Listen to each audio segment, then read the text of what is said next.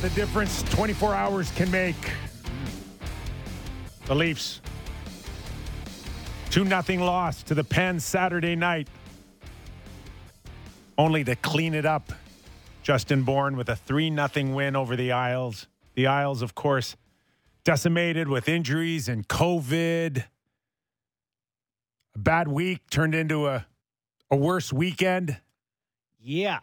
The good news, though, as was well reported on the weekend, their new arena has bigger bathrooms. And many of them too. And a lower ceiling and a Shack burger. That counts for something. The bread's blue and orange. What else does a fan base want? Yeah. No, not the way I wanted my beloved Islanders to open the new barn exactly. But, it's an unfortunate situation. They're caught up in some COVID protocols, don't quite have the full squad, and season is off to a rocky start in Long Island. On Long Island. Sorry, everyone. Sammy, our trusted producer, is back again this week. Derek Brandeo, of course, pushing all the buttons. But Sammy, last we spoke, you were thinking about going to that game Saturday night. God. And it was a dud. And are you happy you saved about $450? Listen, Before you got there. I went through the gamut of emotions. I was very nervous going into the game. When I said that I made the hard line, not going. Told Allie that I wasn't going to go. She loves Sid. We made this whole decision. I'm like, we're not doing it. It's just too much money. I work in radio. Let's not do this. So I went into this game with this really big fear that it was going to be like a 5-4 Leafs win. Sid gets a Hattie or something. And I have never felt more validated in my life than sitting on the couch trying to stay awake on a Saturday night after eating a lot of Chinese food if I was going to be able to stay awake for the rest of this game. So thrilled with my decision to not go. So, yeah. Oh, sorry. Go ahead, bud. I was just going to say what really had to happen is a role reversal. You needed the game against the Islanders to justify the money that you could have potentially spent. But even that one was a bit like the Leafs are just playing these snoozer. Even when they win, it's like 3-0, 2-1. Are you critiquing wins now? Yeah, it's not as exciting. I want some more events. Not enough for Sammy anymore. No, I'm happy with the wins, and I thought they played great last night. But the most exciting thing this weekend was not hockey related. It was a little 5-second video of Tiger Woods swinging a club. That was the most exciting thing in my weekend, boys. So he's on his way back. Augusta? Oh, yeah. Justin Bourne, if I was going to tell you that the Leafs would be on the run that they're on right now, averaging, I think, around 2.6 goals a game or in the ballpark. Yeah. To speak to Sammy's tone of a little, at times, underwhelming, boring, whatever the case is, it's pretty consistent now. When we watch Toronto Maple Leaf games, it's either 0-0 or 1-0 at the halfway mark. Yeah. Well, we can't lecture them about not playing playoff-style hockey and the type of hockey that's going to get it done when the games get tough and then say, don't like this low-event hockey. It is a different look than they've presented. Depends where you sit on statistics, but they are 27th, I think you had looked up, Kipper, in goals for per game. They're first in expected goals per game. So it's like they're still supposed to be scoring according to the fancies. They're not scoring. So I'm torn on how to feel about their offense right now because it's supposed to be there. It's there in theory, but it's not going in the net. The other kind of head scratcher too is got to be the power play, because when you are in these low scoring games, often it can be a difference maker, and it has for the most part in the last 10 games. Mm-hmm. But last night looked a lot like the struggle that we've seen prior to that, but which kind of leads me into, Justin, that we're seeing a team we weren't really expecting. And I get it with you. Patience is great, and that's what you need at times in the playoffs, is the ability to kind of hang in there when it's not going well and wait for your chance without opening up. Mm-hmm. And that's key. They've shown that. Yeah. But 5-on-5 is a bit of an issue for Sheldon Keefe. Thus, what we've seen going into the Island compared to Saturday night, the lines did look a lot different. Yeah, no, they did. And, their 5-on-5 play, what's really concerning over the last little bit is Sammy, you had the Nylander and Tavares stuff, right? What do they got? Like one even strength point between them over the past 5 or 6 games? Correct. Okay. It's one even strength point combined in the last 5. Yeah. Like that's really shocking. It's not like they've played all world beater teams. I'm not exactly sure what's up with the 5-on-5 play right now. There's some question marks there. So then the next thing is they go into Long Island and they still find a way to get it done. Do you think it was easy? Do you think the Islanders lineup was so bad that they were kind of gifted that one, or is that we give them credit for bouncing back after a tough loss? I think Sheldon was asked, I'm not sure if we've got the clip here, Sammy, but he was asked about maybe the challenges of playing the Islanders, and I had a real feel that either the Leafs would have blown them out or the Islanders would have found a way to beat them just based on desperation. When you start really playing a desperate team, like the Leafs found out against Montreal when they were up 3-1, right? They can be really dangerous. And it's not necessarily because of the talent level, because of the intestinal fortitude that players tend to rise in certain occasions. And this was their second game in a brand new building. It's still emotional there. I would have thought that they would have had a better opportunity to come up with more than 10 shots on goal after 40 minutes. Yeah. No, you got to give the Leafs credit for that. But Sheldon, I think, had a different feel. Let's listen to his comments going. I wouldn't say it was that difficult, frankly. I mean, they started the game. Obviously, they lost Nelson here tonight, but, they started the game with all 4 centers. And, I looked at it. They essentially had, 9 or 10, full-time NHL forwards and their, goaltender and, all of that. So we thought that there'd be some vulnerabilities on defense that we could take advantage of.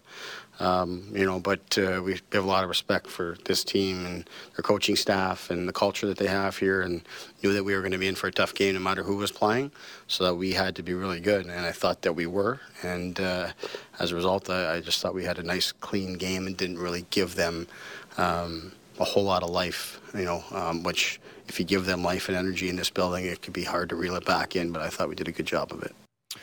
To be clear, at the start of the clip when he says, I wouldn't say it was that difficult, the question was... how do you, scout them? How do you scout them? Is it hard to plan for this team? And so, not that he was saying it wasn't a difficult game. But it's easy to beat those Yeah, bombs. I wouldn't say it was that difficult. Yeah. Trying to clear that up. Yeah, but my takeaway is just he had respect for that Islanders team, even though the Islanders' record had been poor. They lost the night before. Like, they still had a number of NHLers, and they've created a culture and a pride, which is to your point, right? Like, this Islanders team, even when they don't have all their guys, you expect there to be enough guys that are, prideful players that would put up a good effort. So the Leafs bouncing back with that effort was a testament to Sheldon and them. The thing that kind of gave me, flashbacks to the start for the Leafs with that game with the Isles played last night. There was just such a disconnect between the forwards and the defense. It seemed like because they were missing both the Pullocks and Andy Green, right? So those are 3 of their best guys, and I just felt like they had such a hard time getting the puck up to their forwards, that decor. And hey, that's credit to the Leafs play through the neutral zone for sure, but I really thought that those guys kind of struggled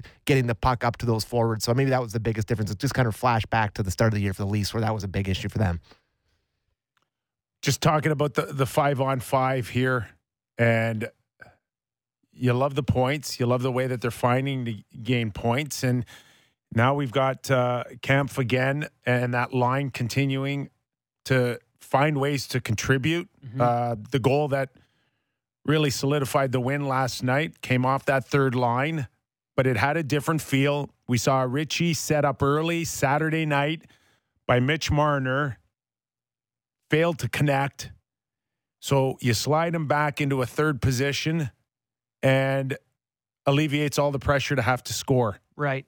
And he does look like a different player when he doesn't feel the need to shine. Yeah. It's interesting. In looking at the construction of this lineup, like Bunting with Matthews and Marner, Kerfoot with Tavares and Nylander, Ritchie with Kampf and Kasha, and then Engvall with Spezza and Simmons. That's the first time I've looked at Ritchie's place in their 12-man unit and gone, I like it. No, that's where me. he needs to be. Yeah. That is his comfort zone right there. Third line left wing. Without the expectations of having to produce, but it's there as a bonus. Mm-hmm. Anywhere else, and he's frowned upon by Leaf Nation for not keeping up with the Joneses. Well, yeah, and the fourth line, it's like, well, what are we spending 2.5? And this guy, he's a fourth liner. He's great, and he's not going to get any offense there. Top six, no chance. But this third line spot there, you can talk me into it. To your point, Sammy, the pace seems right. That's what I was just going to say. Don't you guys feel as though they're just kind of playing at his speed a little bit more? Like they're just a little heavier. They're playing a little bit more of a defensive role, obviously. Kasha can still chip in offensively like he did last night. But I just feel like Richie just looked like he belonged for the first time since he got here, I guess. Like, I guess there's been moments where he's been good. The Philadelphia game you look back on. There's other moments. But in terms of him just looking like he belonged, I thought that last night with him, with those two guys, was the first time it really fit. I think there's, in that organization right now, there's probably six guys that can interchange. They're all third line left wingers. They're all guys that at various times could step in and hold a spot on even the top six. Sure. For a game or two. For a game. Handful of shifts. A period. To change it up. Momentum shift. Try to break open the dam that's clogged up. Old Sammy thinks Simmons is one of those guys too. Simmons, since taking a break, has shown a lot of energy, a lot of life. Is noticeable out there. Kasha is the type of guy now that I think could even slide up on occasion. And there has to be a level of frustration, guys, for Sheldon Keefe when it comes to Tavares and Nylander and their lack of 5-on-5 production. Mm-hmm. So you just stick with them when it really. Are we all of the belief right now that Mitch Marner is truly the engine on this hockey club? Sammy, are we all in on that? Yeah. I think right now, the way they're going, he's been over their past, 4 or 5 games. I think he's been probably their best player. And even you can go back further than that. Since he kind of busted out of that slump, I guess, as the Leafs did, right? He's been their best player. And, I think that kind of brings us to the Matthews conversation. We can talk about Willie and Tavares, and they're just not working. I don't know if you kind of blow it up. You keep banging your head against the wall. I don't know what the options are. But Matthews now is stuck on 3 even strength goals so far this year. And I don't know. This is a battle I'm having in my head. I want to ask you guys because he shot 18% last year. Over 18% was his shooting percentage. And this year, he's shooting 9.5%. And I think we all kind of been talking about how he hasn't looked like himself, how he hasn't been carrying the play. Do you guys think if the puck was just going in more, we'd be kind of, a little bit more lenient, and if he was up near 14 or 15%? Or is there something really different about him for the past little bit?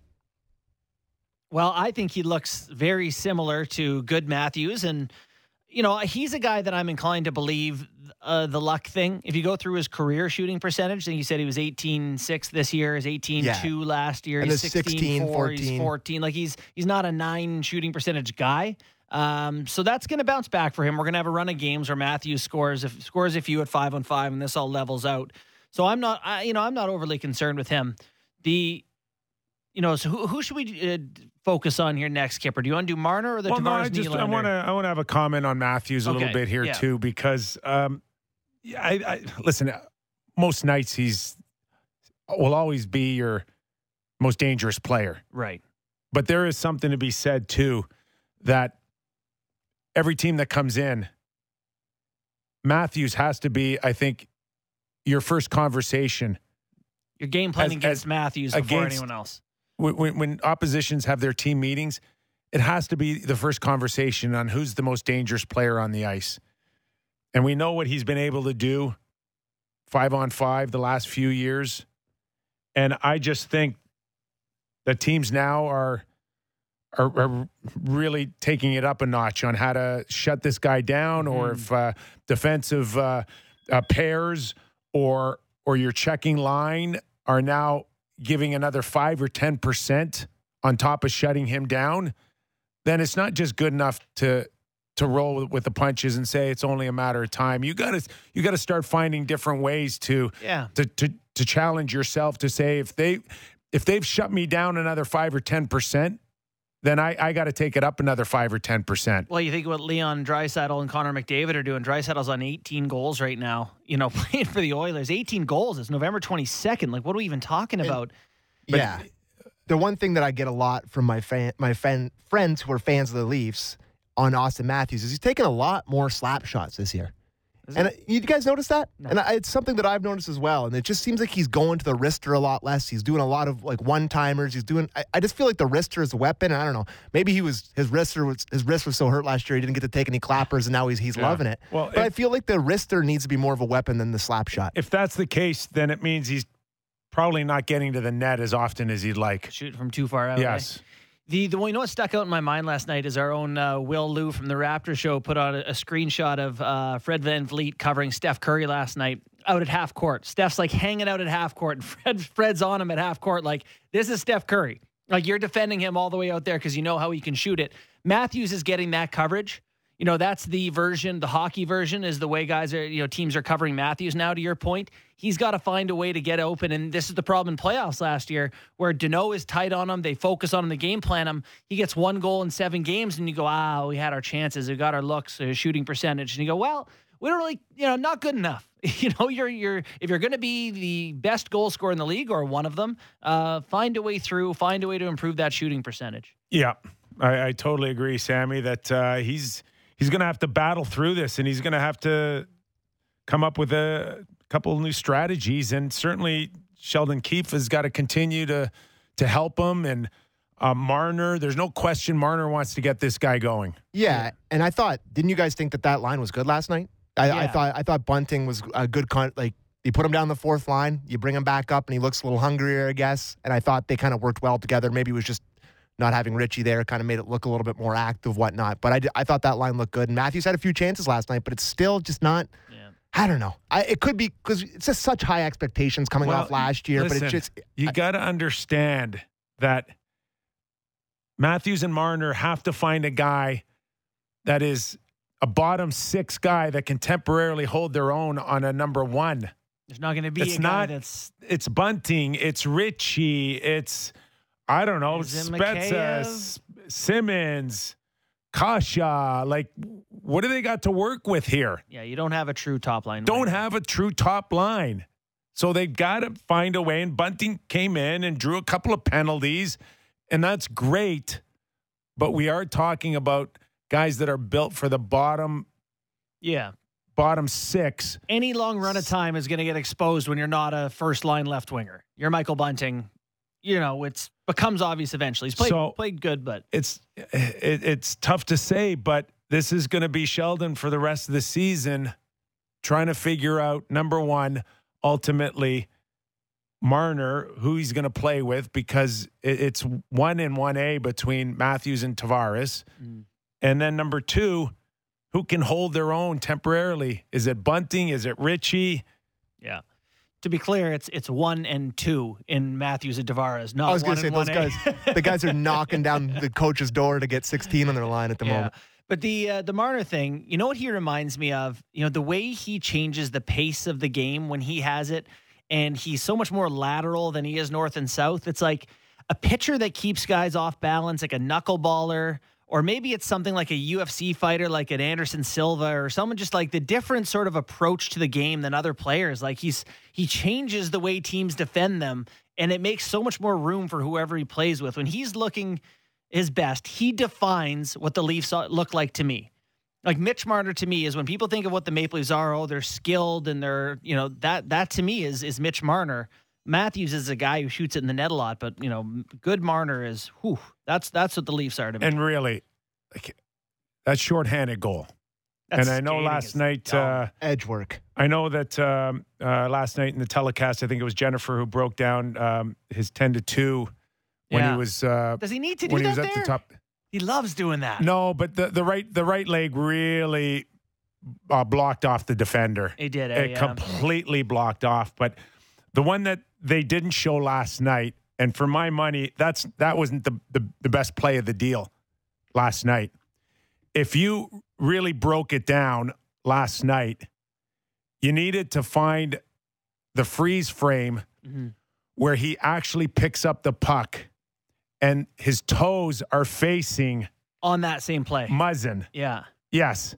So he picked it up backwards, and he's actually facing his own goaltender. And the real work in his footwork was the pivot from backwards Maintaining momentum. to front and maintaining it and not losing one iota of momentum. Crazy it was brilliant, and that was the first 10-2 was the pivot from backwards to front, and it was like, how many guys can do that in the world? I want to say maybe half a dozen in the world. It's like Barzal. It's a few guys. McDavid. Yeah.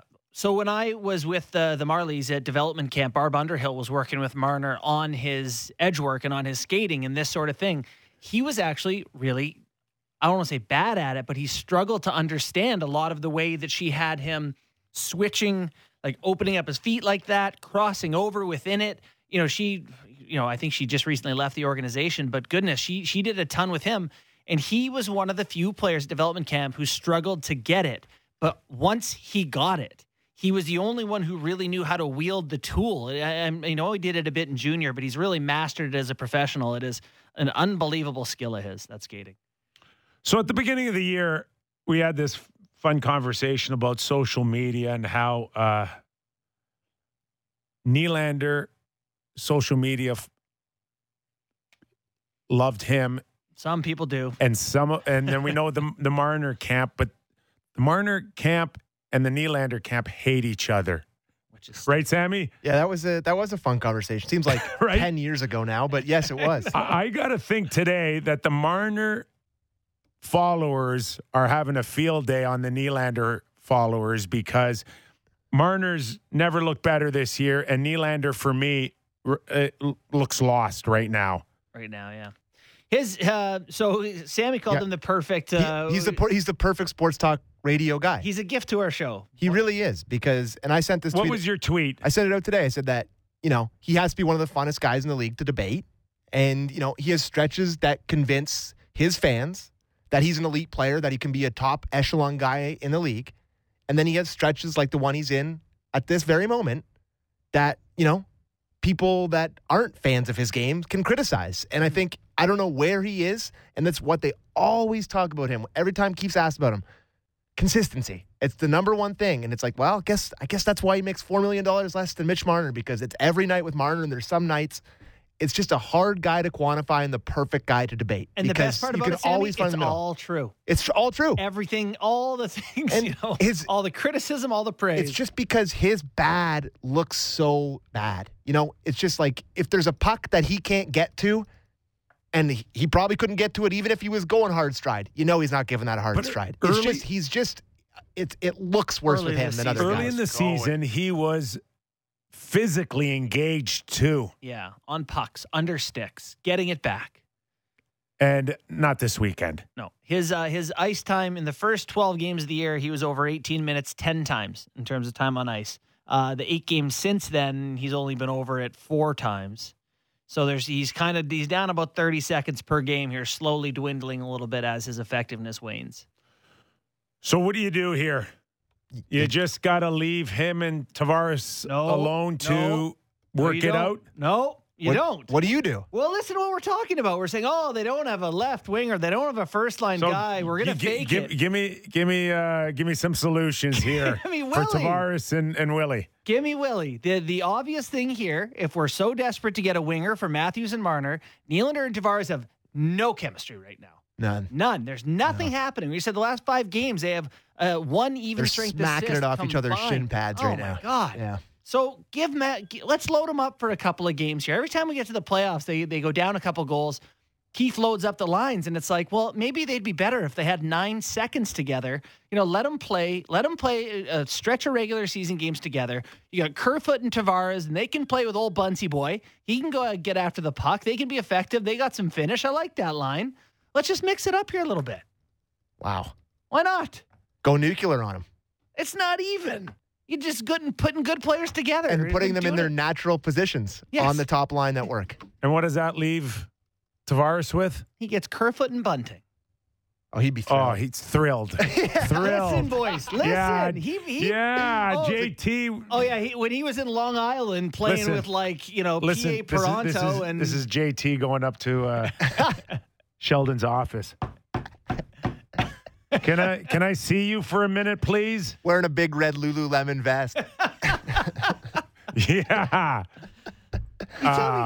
Tavares making $11 million as the captain of the team. They tell him to play with Kerfoot and Bunting. He's not. I'm making 11 large. Get 16 back here. I need him. I want to make Team Canada. Tavares hasn't complained in his life. He just takes it, internalizes it, bottles it up, and then goes and chops wood or something to get out the anger like a good old-fashioned dad.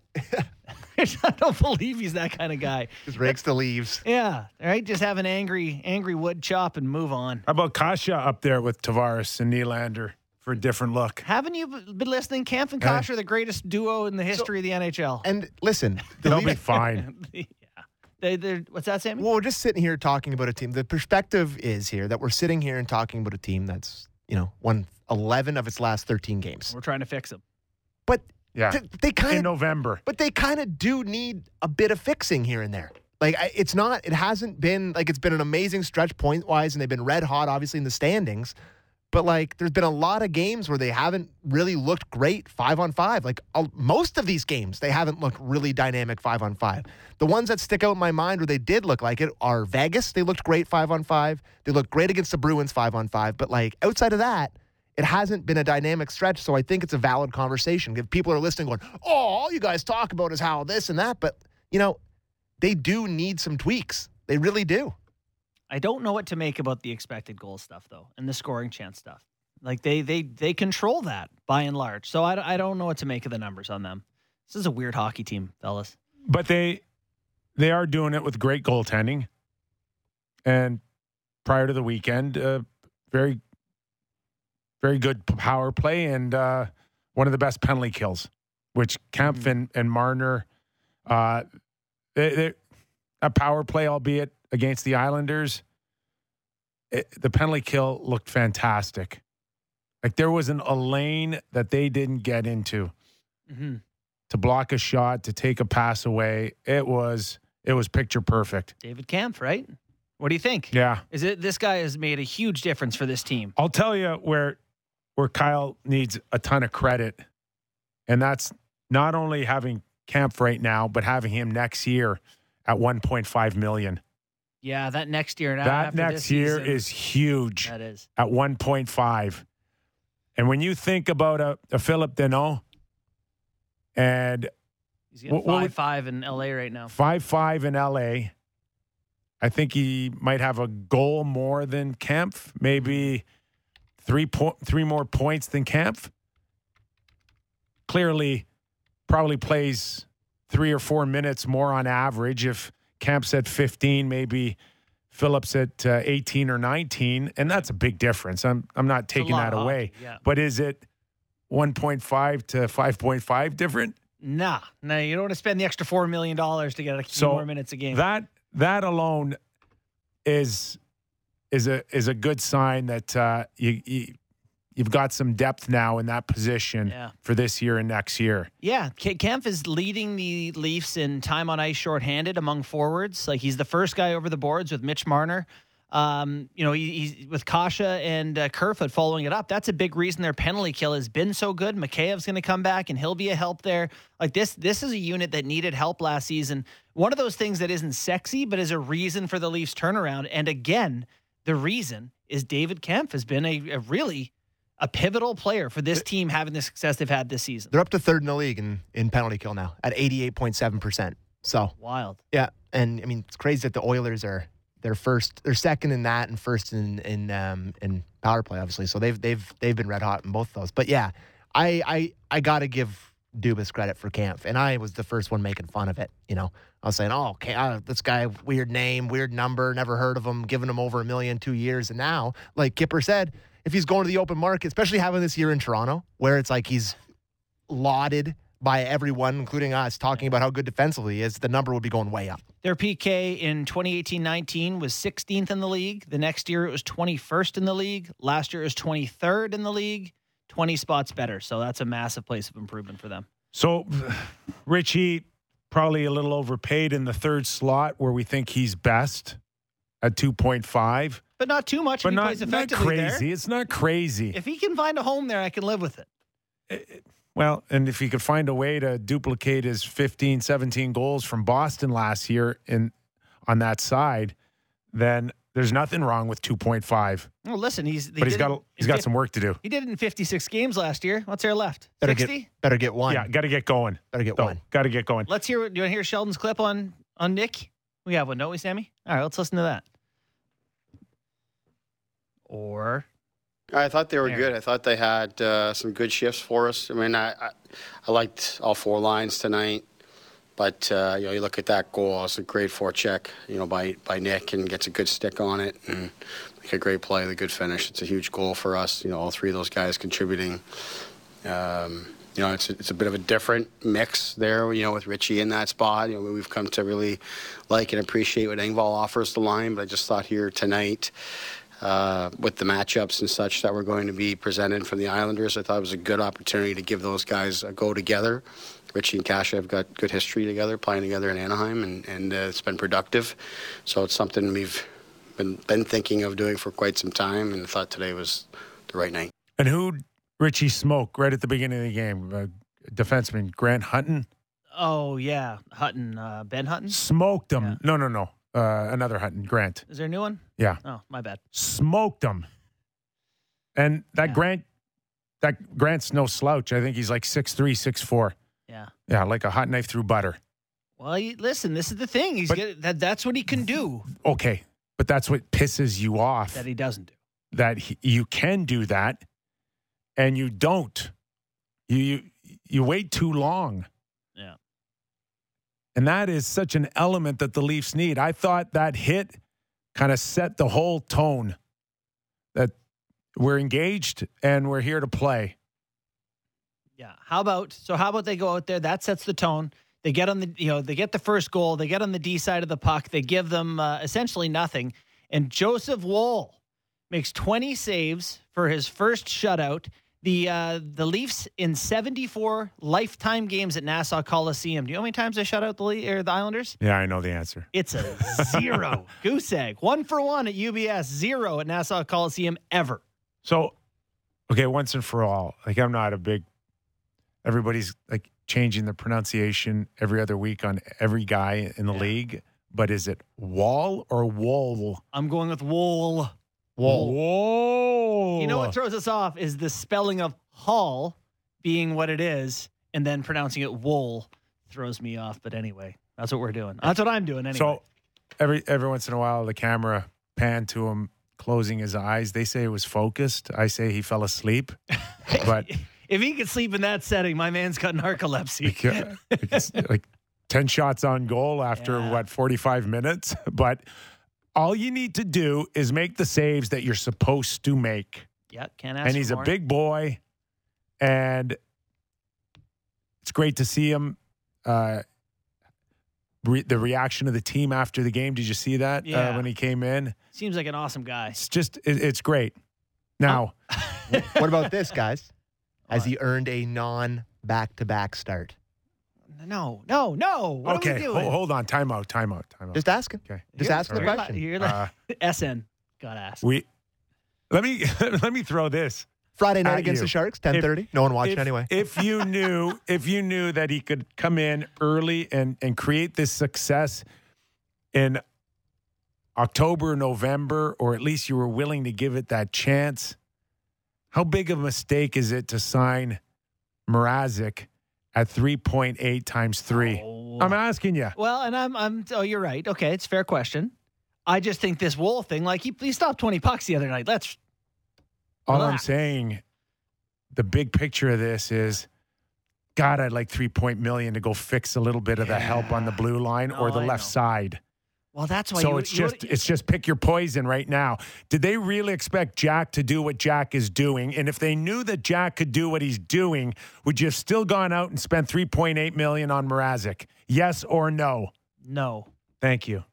So the Campbell thing No, is... but Campbell's never been able to be dependable in terms of injury last year. Even he was really not dependable with injury stuff. He's never been a bona fide starter. You got to do what they did. I don't disagree, but at the same time, wouldn't you have liked to have October, November to kind of see where it's heading? Could you not have traded for a Peter Mrazek down the road? I'm not saying that I believe Jack's going to take everybody to the promised land here, and he's not going to get hurt, and I feel very comfortable going to win 3 rounds with him.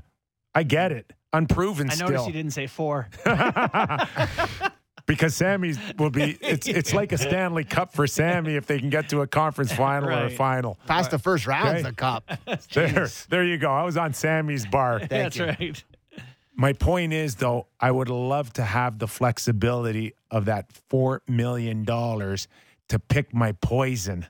I still feel like when Mrazek comes back, old Jack Campbell is going to be like, give me a week off. Like, Mrazek's going to have to play some hockey for this team. Can I tell you something? Jack's had 10 years off.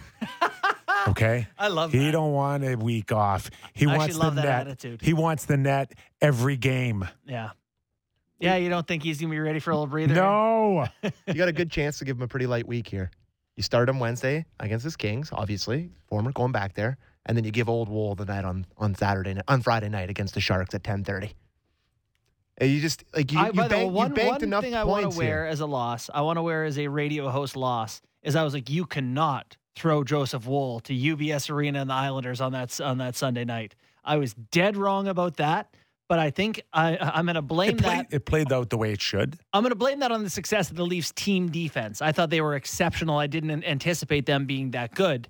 That was not a game you would get a great performance out of the Leafs in past years, I feel like. The back-to-back with first travel. of all, it's not even close. That Islander team looked horrible last night. Even they Barzell. gotta make a trade. Some are talking about Barzell on Team Canada. Are you kidding me? They'd never take him playing like this. He's not a chance.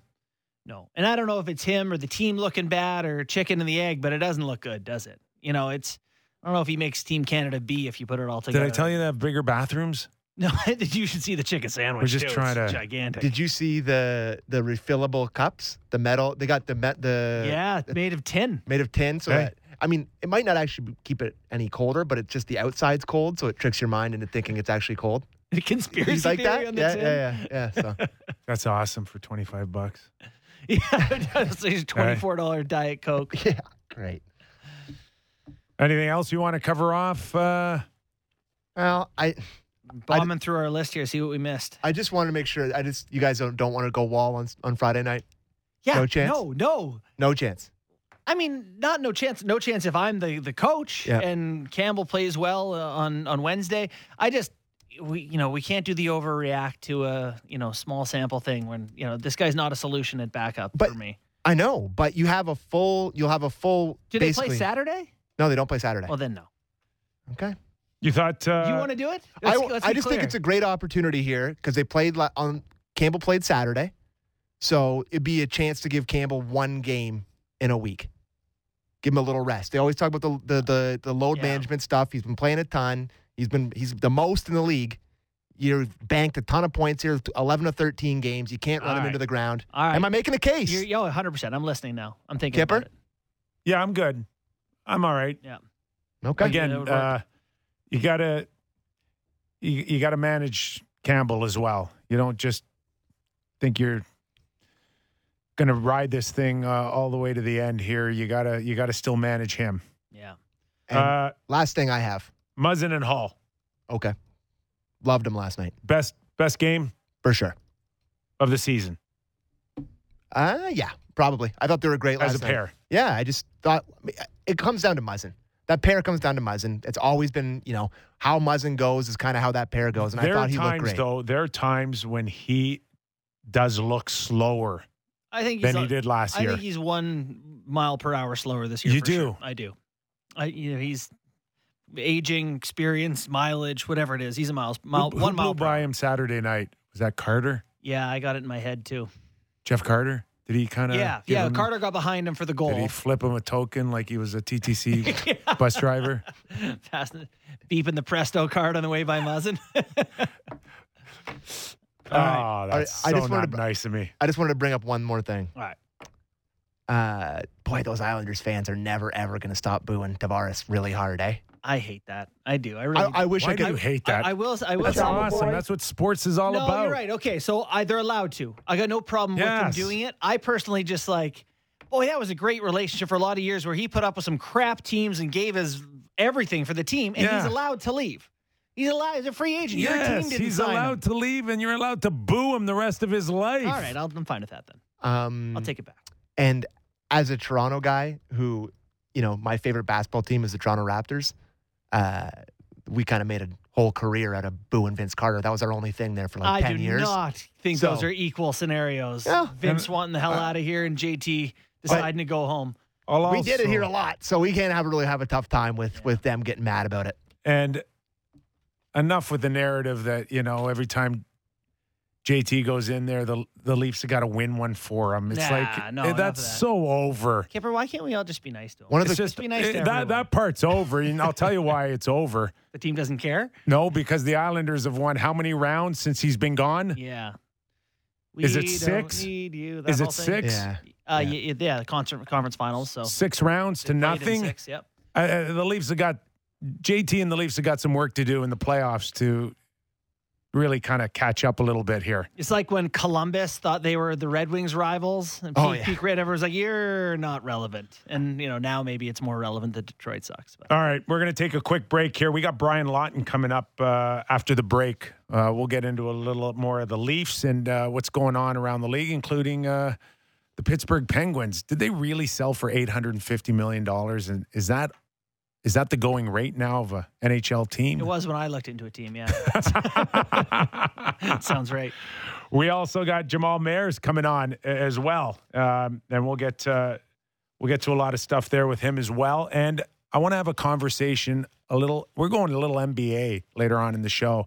Did you watch LeBron with his flying elbow last night on who?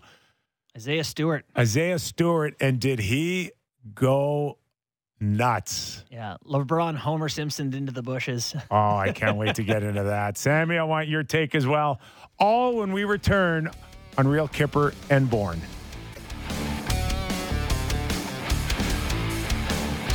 Would you say we should name this next segment Lots with Lots? I did not suggest that. All I just heard was lots out of you. I'm like, what's lots? Got lots. We got lots. Lots of lots lately. Sammy? He's working on Brian Lawton. He's always got a lot to say. Couldn't tell if that was an intentional pun or not.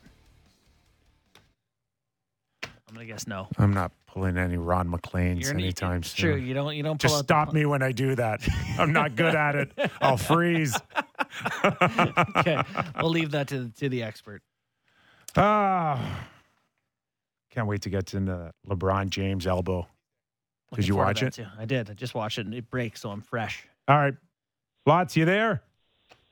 I am here, fellas. Good afternoon. We're calling this Lots with Lots. Okay, I like it. So you had to have been one of those guys at the beginning of the season that thought the New York Islanders legitimate contenders. And we've watched this, and correct me if I'm wrong, I don't have the standings in front of me right now. 15 games, 16 games. It's not that many.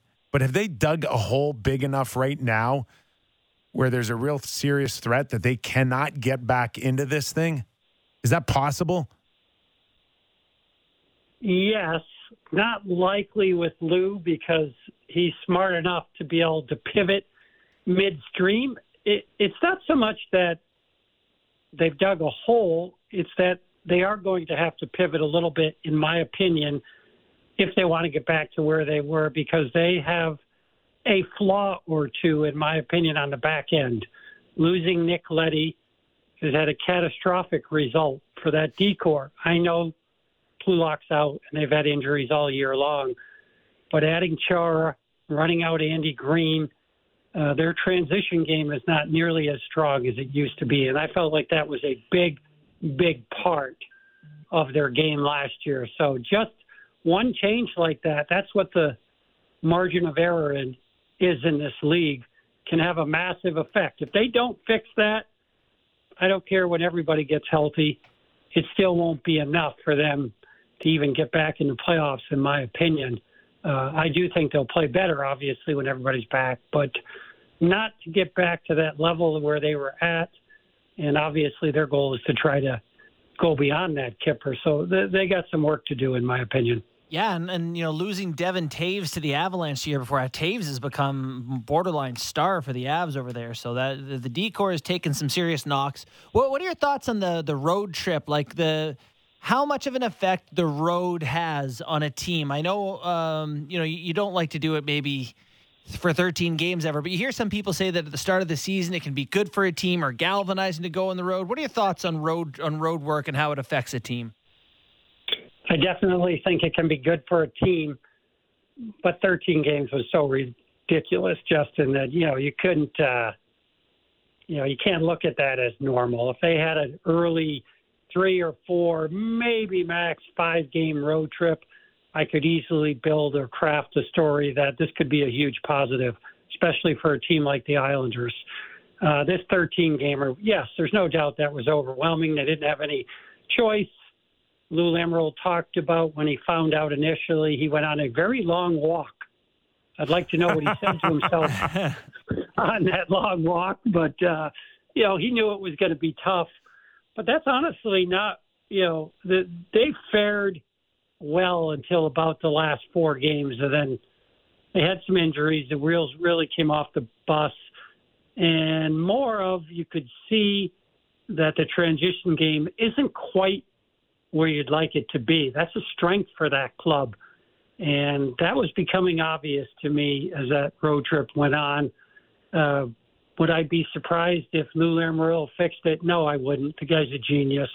He'll figure it out. Right now they're in tough because they have absolutely horrific luck going on. But I wouldn't bet against them. I just think that is something to watch for with the New York Islanders.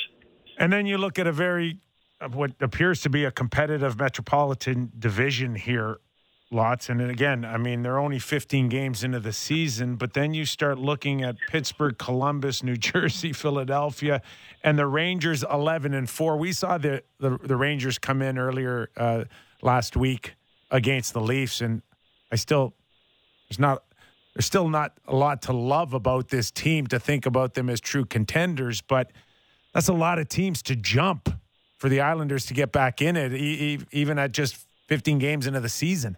Who's going to falter here? That's a good question. I would think that New Jersey would be susceptible, although they've played very well, to be fair to them. Pittsburgh, everybody's watching with bated breath, obviously. No Malkin. Crosby's been out. They had a miraculous run without their players, their star players. Then they get some of them back, didn't play better. There's a lot going on, but the New York Islanders, at the end of the day, when they're rolling and playing the way they have the last 2 years, they're a team that can throw incredible consistency out there, night in and night out. Can they get back to that? Yes, they'll have to get healthy. Yes, I think they have to make an adjustment. I don't see anybody falling off right now in that Metro, and yet you know that they will.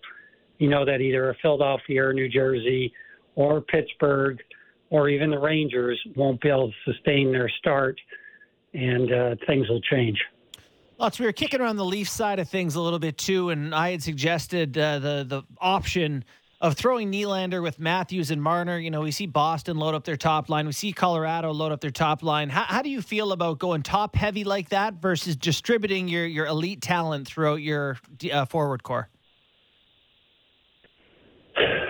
I think I played nearly 500 games in the NHL, and the ability of a coach to be able to mix things up is one of the biggest weapons in his bag. And I think it's something that over a long season, if anything, sometimes in the past when I've looked at the Leafs, they've always kind of got to comfortable lines and stuck with them. And I think you need to do more like what Dave Tippett does in Edmonton. He moves his lines around more than people realize. I think it keeps people off balance. I think it keeps it fresh for the players. we're back to marathon seasons again. We're no longer in these truncated seasons that we've seen the last couple of years. So I think it would behoove Toronto at times to load up their top line and then to change them up at other times. Just keep it fresh. It's a long, long season. Teams are so good at preparing what they see a lot of. Make them have to change it up on the defensive side as well.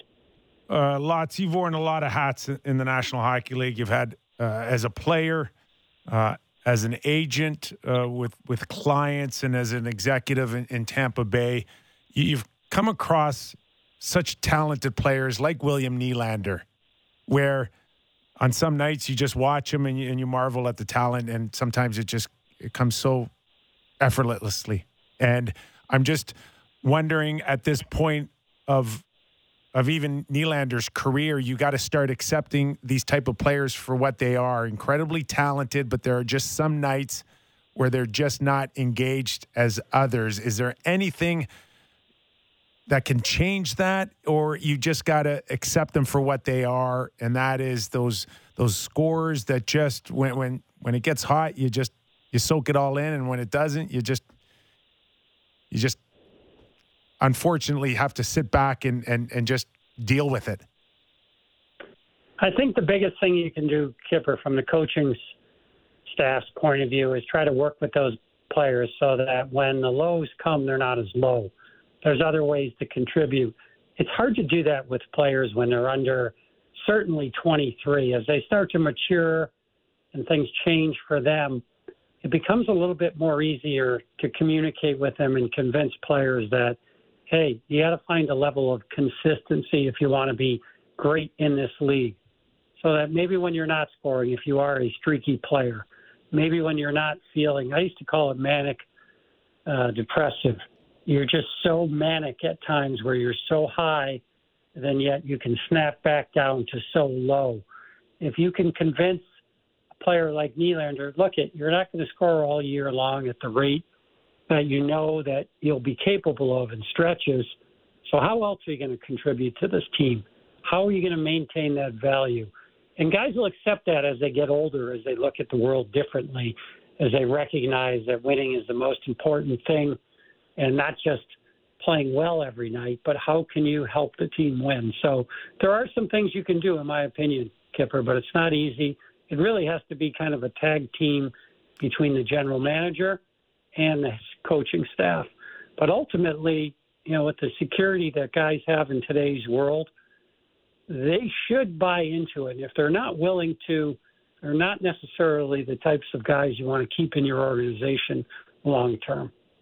So we were discussing the goaltending thing there. The Sunday night, Woll goes into Long Island and gets a shutout. And this is not someone that I think they had real designs on being a NHL star or anything. But boy, that was some showing. What would you do with a young guy like Joseph Woll now? Like, do you look to get him another start? Our boy Sammy here thinks it may be Friday night in San Jose. You give him another look, or just wait for the next back-to-back and kind of take it as it comes? I think you got to be more proactive than just the back-to-backs. Yeah. In terms of getting your goaltenders in. I think, if anything, over the last 5 to 7 years, certainly a lot due to analytics, we found out, or we think a lot differently about goaltenders. We think about how much they gyrate, even the good ones. Look at Sergei Bobrovsky, obviously. That's a pretty good example. But also how much we've overplayed them for a long stretch of time and how that's not healthy long term. Mike Lee always used to say, when he was playing a ton of games way back when, before anybody thought about it, he was toast in the playoffs because he had no leg strength. And that's something you got to always be guarding against with your goaltenders. So in Woll's case, I would look to get him back in there. And Jack Campbell's been incredible this year. He's exceeded certainly almost everybody's expectations for how well he's played if you really dig into the numbers. But you want to keep him fresh, and you want to get that type of play, not now, just in November or December or January, but you got to get that play in April, May, and June if you want to do something huge. And the way to ensure that is to make sure that he's as rested as could be and yet you get a lot out of them in the regular season. Always like talking a little business side with you, lots. And we saw last week the thought that Pittsburgh Penguins are on the cusp of being sold to the Fenway Group. Of course, one of the biggest buyers of professional sports out there. The number is around $850 million. We don't assume that this is $850 million as in what the Pittsburgh Penguins are now worth. Based on Seattle, has it jumped up $150 million? Well, we certainly hope it has. Oh, no, Gary Bettman hopes it has. Yeah, well, not just the commissioner, but everybody that owns a team hopes that it has. But the early word before that ever made it public, at least to me, was that there was some developmental rights included in that deal. That's what I took it to mean, to be honest with you. I don't know that. Maybe that'll get clarified. It generally doesn't. But I was told that about a week before that deal ever kind of hit the light anywhere. Yeah. So that was my assumption, to be honest with you. But as I said, I hope that it's just the purchase of the club for $850. That would be great news for owners all across this league. It's an interesting purchase because obviously you've got an incredible era that's somewhat coming to an end at some point here. Malkin hasn't played this year. I'm talking about the Crosby-Malkin era there, of course. The run they've been on, 3 Stanley Cups. It's amazing. But those guys are starting to age out. I think Sid's got some time left. I'd be more concerned about Malkin. When you're buying a team, you're always looking at that stuff. You always want to know what's the future going to look like. They probably have to go through a retool at some point. Brian Burke, Ron Hextall, they've been not necessarily talking that way. They believe they can still win a cup. I know Mike Sullivan believes that. They haven't had their full team this year, so it's hard to judge them. But at some point, fellas, no matter what you think in the next 3, 4, 5 years, there's going to have to be, a changing of the guard there. So to me, that would be fantastic if you could sell the club under those circumstances for that amount of money. That would just be great news. Yeah, my understanding is it was definitely a land play development deal. So that land that the old arena used to sit on, the Civic land lease has been tied up, or at least open for like 10 years. They haven't done a thing with that, where the old across the street where the old rink used to be. So that has to be in play, I think, for the $850 million. But when you look at now that deal, Lots, would you think it's the perfect time to sell? You'd think coming, hopefully, out of a pandemic, or at least looking like you're coming out closer to the other side, that it would be a horrible time to sell. But I guess labor peace for the next little while, television, new money, international rights seem to be tied up. You think it's a good time to sell right now?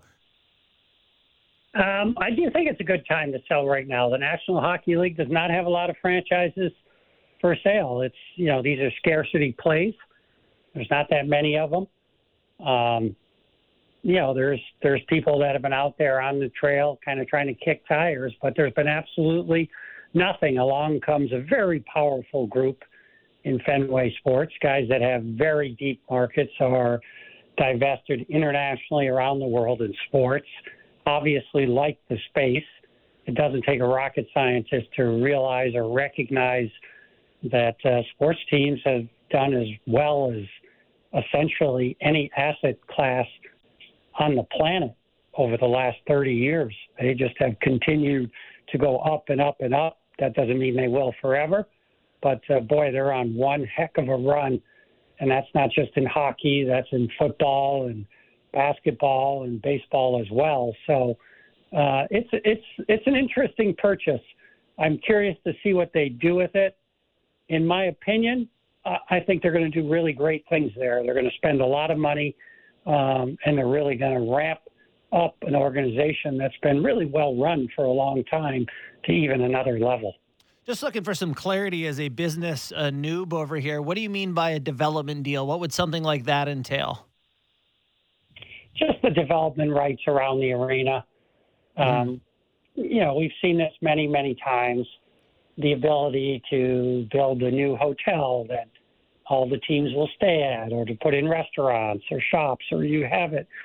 The sports teams, they drive destination travel like no other business. And if done properly, you can make a fortune on it. Not everybody that's ever tried it has done that. But when you have a group with as deep a pockets as Fenway, with as experienced as they are, you got to like their chances to hit a home run. Yeah, because otherwise there aren't a whole lot of people saying, hey, you know where we should go in spring break? Pittsburgh. No, Pittsburgh's a great sports town, though. It is a great sports town. Yes, not every town is, Toronto or New York or LA or Chicago, but, people have found a lot of tried and true ways to consistently enhance the value of franchises and enhance the value of land just by bringing the two together. So these guys are not stupid. There's no doubt about that. They know what they're doing.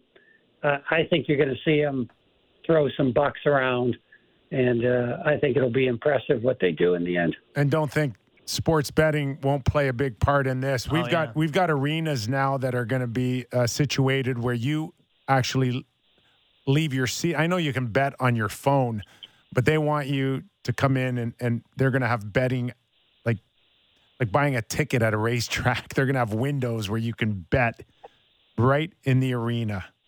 This is where it's going. Yeah, teams, as you know, Kipper, are really, leagues are becoming more open to this by the second. I wouldn't even say by the minute.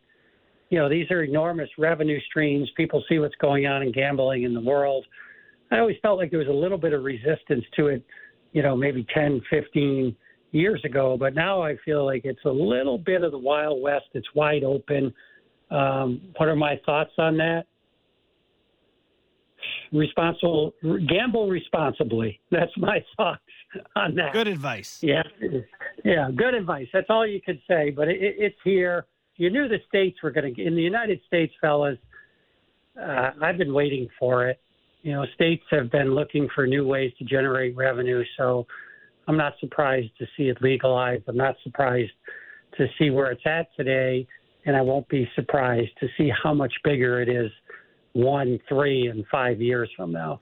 See, we never gamble with you on our show because you're a sure thing. The lock of the week. Thanks for doing this, Lots. My pleasure, guys. Thank you. Thank you. Brian Lawton, player, agent, general manager. You got thoughts on sports betting, Kipper? I'm okay with it. Yeah. I think it can get out of hand, but there's no question that that's where teams are thinking they're going to have their own sports book. Yeah. You're going to come in, you're going to leave your seat, you're going to walk in, you're going to have a drink, and you're going to make a bet. Yeah. That's how it's going to work. It is the ultimate, know your limit, play within it type of thing. Because it's really fun to be like, oh my, I'm now gambling on this Columbus, Minnesota game. I'm watching this. This is going down to the wire. Oh no, 10-0. I don't care. but it can get away I'm from still you. watching. Yeah. Our technical director, Derek Brandeo, had a great, instead of lots with lots, thoughts with lots. Lots with lots. Yeah. Thoughts with lots. Thanks, Dr. good. Seuss. Pretty Tongue good. Twister. Yeah. How are your buddies, Sammy? They playing now already a lot on their mobile phones? Oh my God. Yeah. All my friends are degenerates. Are they? Oh yeah. Yeah. I've got a crew of friends that are just, capital D degenerates, but I'm not. I gamble here and there. Maybe I'll do a couple bets here and there, Masters for wild card week in the NFL. Like there's a couple times that I gamble, but I don't really feel the need to do it. Ask your boy Bunkus about gambling. He loves to sprinkle here and there. Yeah. You can't move without seeing a commercial right now on every game. That's single betting coming, right? Yeah. But you get into it and you get that rush of betting on, like you said, Columbus and the Wild, and you're watching this game. And then it's like, how the hell am I going to watch this game without having money on it? Like, there's people that get into this sort of rhythm where now that they have money on it, I mean, I don't need to explain addiction to you, but, you get into it. It's like, oh my God, how am I supposed to watch this without the money on it? And then you have that for all sports. So that's how it happens. My mom probably listening right now in BC. I remember her telling me, like, they don't build the Bellagio with their own money, or, like it's, like you can bet all you want, but I'm telling you, most of you listening, it doesn't go great. But I am a player myself. I won a lot of money when Tiger Woods won the Masters, and it was electric. Yeah. Dumb bet, right? Dumb bet because you're already invested in Tiger. And I also had some money on Francesco Molinari too, so I had like the little pairing, but it was electric. Isn't that typical, hey, tell us all the times you won, Sammy. Yeah. I've done pretty well, but man, now it gets bad. Yeah, and we don't have time for all your bad stories, right? You don't share. Nobody shares their bad stories. You guys got to hear about this bad poker beat I had once. Everyone's like, I'm out. I had aces, and this guy coming. Stop. You're working here, so clearly you haven't done as well as you would have liked. I will say this. Last year, Sammy and I bet on the Canadians in every game when the Leafs were up 3-1. It's called a happiness hedge. Either the Leafs win, and it's good for our jobs, or you get paid at least. I'm not going to tell the dollar amount that I won. A lot. It was substantial. Oh, good. I'm glad you had a free lunch. Listen, can't go through that without being compensated again. That's just insurance. Happiness insurance. Bingo. All right, quick break here, and we're coming back after the break. Real Kipper and Bourne.